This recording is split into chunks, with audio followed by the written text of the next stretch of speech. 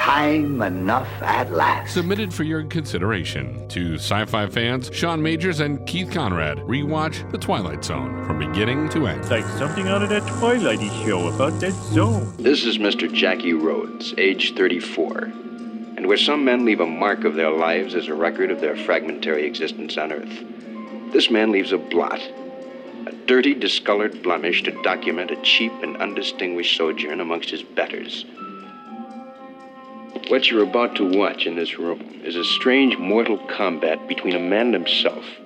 For in just a moment, Mr. Jackie Rhodes, whose life has been given over to fighting adversaries, will find his most formidable opponent in a cheap hotel room that is in reality the outskirts of the Twilight Zone.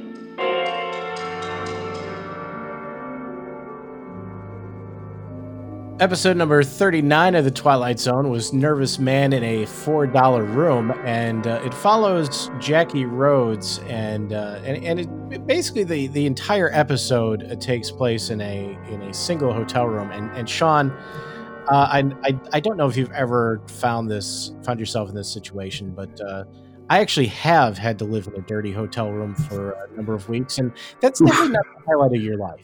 No, it's not good. I think the longest I've ever had to go is maybe a week and a half. But it was at the beautiful Best Western in Plattsburgh, New York. So how could I complain? It was right next to the Ground Round. Oh, nice. I mean, that you pay extra for something.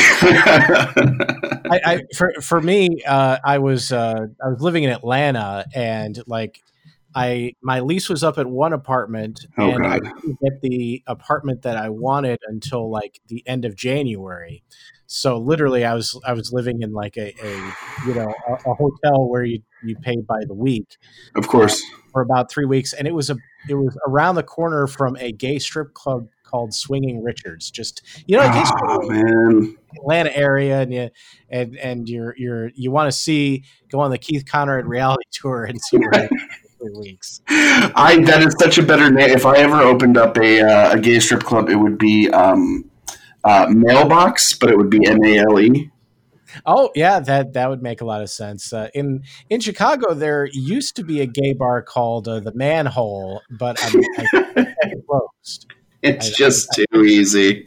I could be wrong, but I think that was close. Anyway, we're introduced to Jackie Rhodes. Not exactly a Rhodes scholar is Jackie. No. Although they did go out of their way to spell it like that, I believe. Yes. Yeah.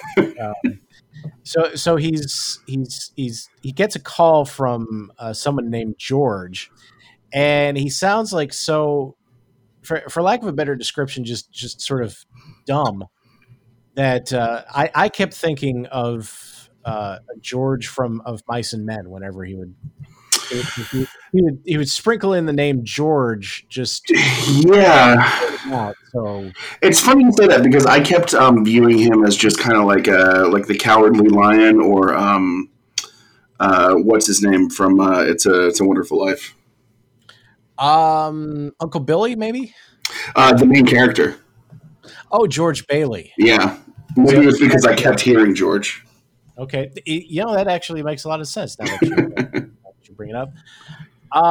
And he's ordered to shoot a bartender for some reason. We're never they kind of he's not paying his protection money, basically. Yeah, he's not paying his protection money, and I guess there was like a running scheme in the Twilight Zone mafia circles to take a cut of a jukebox.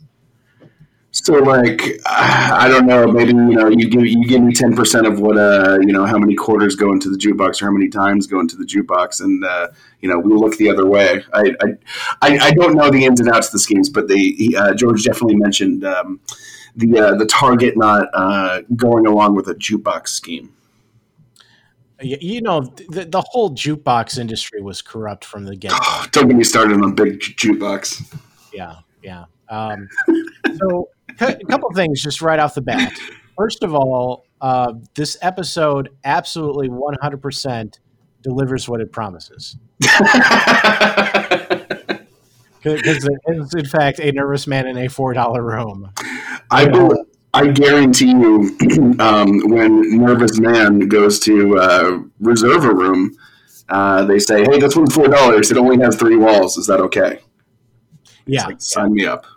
And first of all, if you're signing up for the room with only 3 walls, again, this is not a red letter day in your life. No, you're probably in the Twilight Zone. Probably. I mean, that's just sort of built in, I think. Also, another thing that's worth pointing out is we have yet another vicious example of Twilight Zone syndrome. Yes, sir. Jackie Rhodes is supposed to be 34, and Rod Serling makes an effort to point out that he's 34 years old. And Joe Mantell, the actor who played him, was 46. Oh my! So I once again I feel attacked. He's just trying to make us feel old. The beginning of the mid-30s was such a popular age for Rod Serling at this point. Apparently so. Yeah, I'm not sure how that happened. And just we did the math, so you don't have to. In case you were wondering, $4 in 1961 is $35 today, which I don't think you could actually get a hotel room for $35 today. I mean, I think that's beneath even like Motel 6 money. I need to see if I can look back and find how much this cost. But I was being a real cheapskate. I was driving from North Alabama to DC and back to DC for the Christmas holiday, and I was looking for a cheap. I knew I wanted to split up the drive overnight, even though it's 10, 11 hours. And I found something on Priceline or, whatever, and it was just the seediest hotel in like the Tri-Cities, like Bristol, Virginia, Bristol, Tennessee. And I probably could have gone down the road and stayed at like a Holiday Inn for $10 more. But I think that one was probably like $40 or $50. And it was legitimately like psycho. It was the just the strip mall of rooms. Single story, basically a giant L shaped and affair. Like, I get it with winter, but the pool was like, it was empty, but it wasn't. There was just like, I don't know if there were more leaves than water. It was a scary place. I honestly could not sleep at all that night, and ended up just like leaving. I think at like 4 a.m. because I had all my Christmas presents in my car and a guitar that I was taking back with me. And I'm like, this is definitely going to get broken into in the parking lot. So yeah, I think that's the closest I've ever come to. I was a nervous man in a $4 room. Yeah, especially if the hotel owner didn't pay his jukebox protection money, your Christmas presents were going to get stolen. Exactly. So Jackie's not feeling too good about his assigned duties to shoot the bartender, and so after George leaves and they have their little conversation, Jackie's wrestling with his conscience, literally. Yeah. Because he actually starts talking to his reflection in the mirror. And not only is he talking to the reflection, but the reflection is actually talking back, which is not something you see every day. It's kind of like a Dr. Jekyll and Mr. Hyde narrative. Oh, I hadn't really thought of that, but that's probably an obvious one that was staring me right in the face. Yeah, it is. It's this was an episode that I, as a kid, when it would be on, Sci-Fi's marathon, I would always kind of just be lukewarm on it and, walk out of the room, go, grab a snack and wait for, Nightmare at 30,000 feet or something like that. But as I grow older, I really appreciate the work that the actor that is playing Mr. Rhodes puts into this episode. He is fully committing to this, and I appreciate it. Well, he actually definitely really creates 2 completely separate characters. Absolutely. And I think a lot of that is probably hamming it up a little bit when he's Jackie and when he's the reflection, being probably a little bit more normal for him. I know that I've seen Joe Mantell in other things, but I nothing jumps out at me. I would imagine he's probably more like Jack the reflection than Jackie in real life. Or, I would imagine so. Yeah. I mean, this is probably an episode that he really put on his reel just because he's playing two different parts interacting with each other. Oh, for sure. Also, I should point out that a couple weeks ago, I didn't like the inner monologue in Nine Will Not Return. Yes, yes. I'm not sure if I feel better or worse about actually talking to yourself, literally. I didn't think about that. This is, I guess it's an inner dialogue then, right? It is. It's probably the only inner dialogue ever. No, actually, there was I think there was one with Mickey Rooney, an episode later on where he actually does kind of the same bit. Oh man, his what's the Simpsons joke that Milhouse says? Oh man, his career spanned 3 decades. Spanning 3 decades. I was the top box office. Yeah, that was fantastic. Rest in peace, Mickey Rooney. Oh my god. And by the way, Jackie, when he first starts talking to the mirror version of himself, the mirror universe version of himself, he says, "Are you talking to me?" And I can't help but wonder if De Niro ripped that off. We're gonna next week's episode. I have a lot to say about where influences came from. I think I don't know. It's just because we've seen things that have been big moments in pop culture after the Twilight Zone, so it's easy to draw a line backwards. Hindsight's 20/20, but yeah, I'm going to go ahead and say absolutely Robert De Niro took that as inspiration for Taxi Driver. I wonder if anybody's asked him about that. If not, we should get him as a guest on Time Enough at Last, just to ask that one question. Yes or no, Mr. De Niro? Did you rip that off? And I'm sure he'll say no. Well, thank you, Mr. De Niro. We have a full show, so we have to let you go. Goodbye. We just had Bob De Niro on and asked him one question and then cut him off.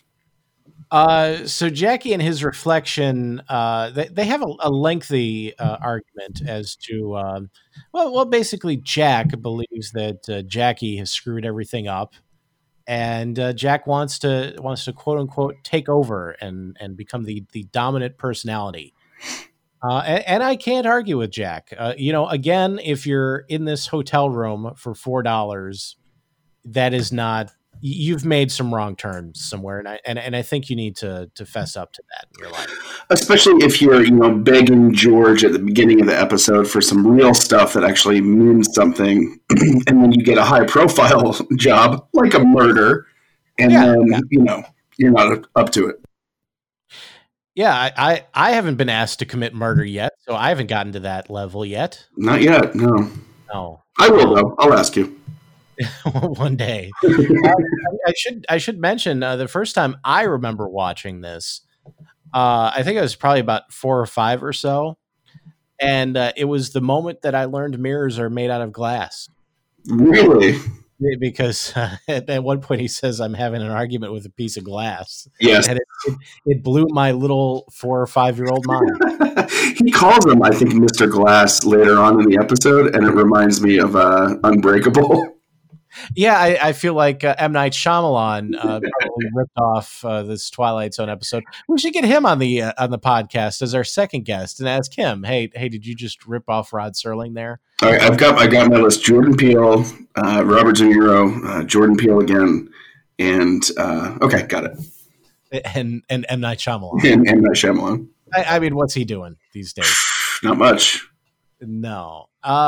So Jackie, in probably the first time he's ever put his foot down in his life, doesn't want Jack to take over, and tries to run away, but everywhere there seem to be mirrors, and everywhere he finds Jack. It was kind of reminiscent of Perchance to Dream, when when the lead character is running away from the scary Catwoman in the carnival. Yeah, oh yeah. We should get Rod Serling on the podcast and ask him, did he rip off Rod Serling? Number 5. and there's another guest. So you thought it was going to be the two of us. He's got time. Yeah. So eventually, Jack basically wins out. And eventually George comes back, I think somewhat upset about the fact that the bartender is still flaunting the attempts of George to get the jukebox protection money. He's playing E5, he's playing G7, he's just putting it out there, and George is pissed. He really is. So he comes back, and Jackie just says, "I resign. You can have your gun back." And then he kicks and punches George, and like throws him out of the room and throws his gun after him, which is really safe, by the way. Oh yeah, throwing guns really just doing anything with guns is pretty safe. Oh yeah, totally. And the whole time I'm watching that, it's like so I get that like John now, well, he hasn't actually changed his name officially until he talks to the hotel clerk, because right. What more? I mean, my wife, that's how she's going to change her name now. Call a hotel clerk and say, "Hey, I'm Misty Conrad now." I've got a great place in Bristol, Tennessee for her to call. We should get the hotel owner on as a guest. And to this day, it's the only negative Yelp review I've ever left. Oh wow. It was bad enough to go full Karen. Oof, I went so male Karen on that. As he's kicking George out, I'm like, well, I realize that John is probably planning on starting a new life that will not include anyone who was in Jackie's old life. But I'm thinking, George, he probably has other people, and I wouldn't be surprised if George holds a grudge and tries to track him down. I wouldn't be surprised. I think that John probably has a lot of hubris that is likely to be answered for a couple years down the road, if not sooner. My question in watching this episode for the first time, and maybe let's say 5 years, maybe a little bit more. I've been kind of viewing these episodes as we rewatch them. I understand that it is the Twilight Zone. It is tried to be understood as magical, not so much realism, but just supernatural. Everything's supernatural. You have to take it at face value. But what if this is just an allegory for turning your life around and being a stronger person and being more assertive? Maybe he just talks himself into turning his life around that night in the $4 hotel room. Well, if he did, then that's a pretty happy ending to the story. It's kind of a heartwarming episode. Do you think Jackie and John are the same person, or do you think Jackie and John traded places in a mirror in the Twilight Zone? I think they're the same person. I think I would actually probably go with your explanation that it was just him turning his life around. He couldn't look at himself in the mirror anymore, acting the way that he was, as sort of sheepish as he was. And now he decided he's just not going to be that person anymore. So I don't think that Jackie is left stranded in that mirror or anything like that. I think that he probably did just turn his life around. I think it's a heartwarming episode. I never really came to that conclusion when I was a kid, but this is the direction I'm going toward now. Yeah. Now, foolishly optimistic Sean. Thanks for this. Great. Turn your life around, pull yourself up by your own bootstraps sort of story. He did it. And you know what? If George is employing people like Jackie, maybe he doesn't have it all together to go and hunt John down, for not making good on his job. That's true. It's entirely possible that Jackie was literally the person that he would have sent after Jackie. And What are you going to do? Oh, boy. He's Gil. He's Gil from The Simpsons. That's all Jackie is. He is kind of actually. Oh, Jackie, what have you got yourself into this time? And that's the story of how John Rhodes became president of the United States. Exit Mr. John Rhodes, formerly a reflection in a mirror, a fragment of someone else's conscience, a wishful thinker made out of glass, but now made out of flesh, and on his way to join the company of men. Mr. John Rhodes with 1 foot through the door and 1 foot out of the Twilight Zone. Gabatron?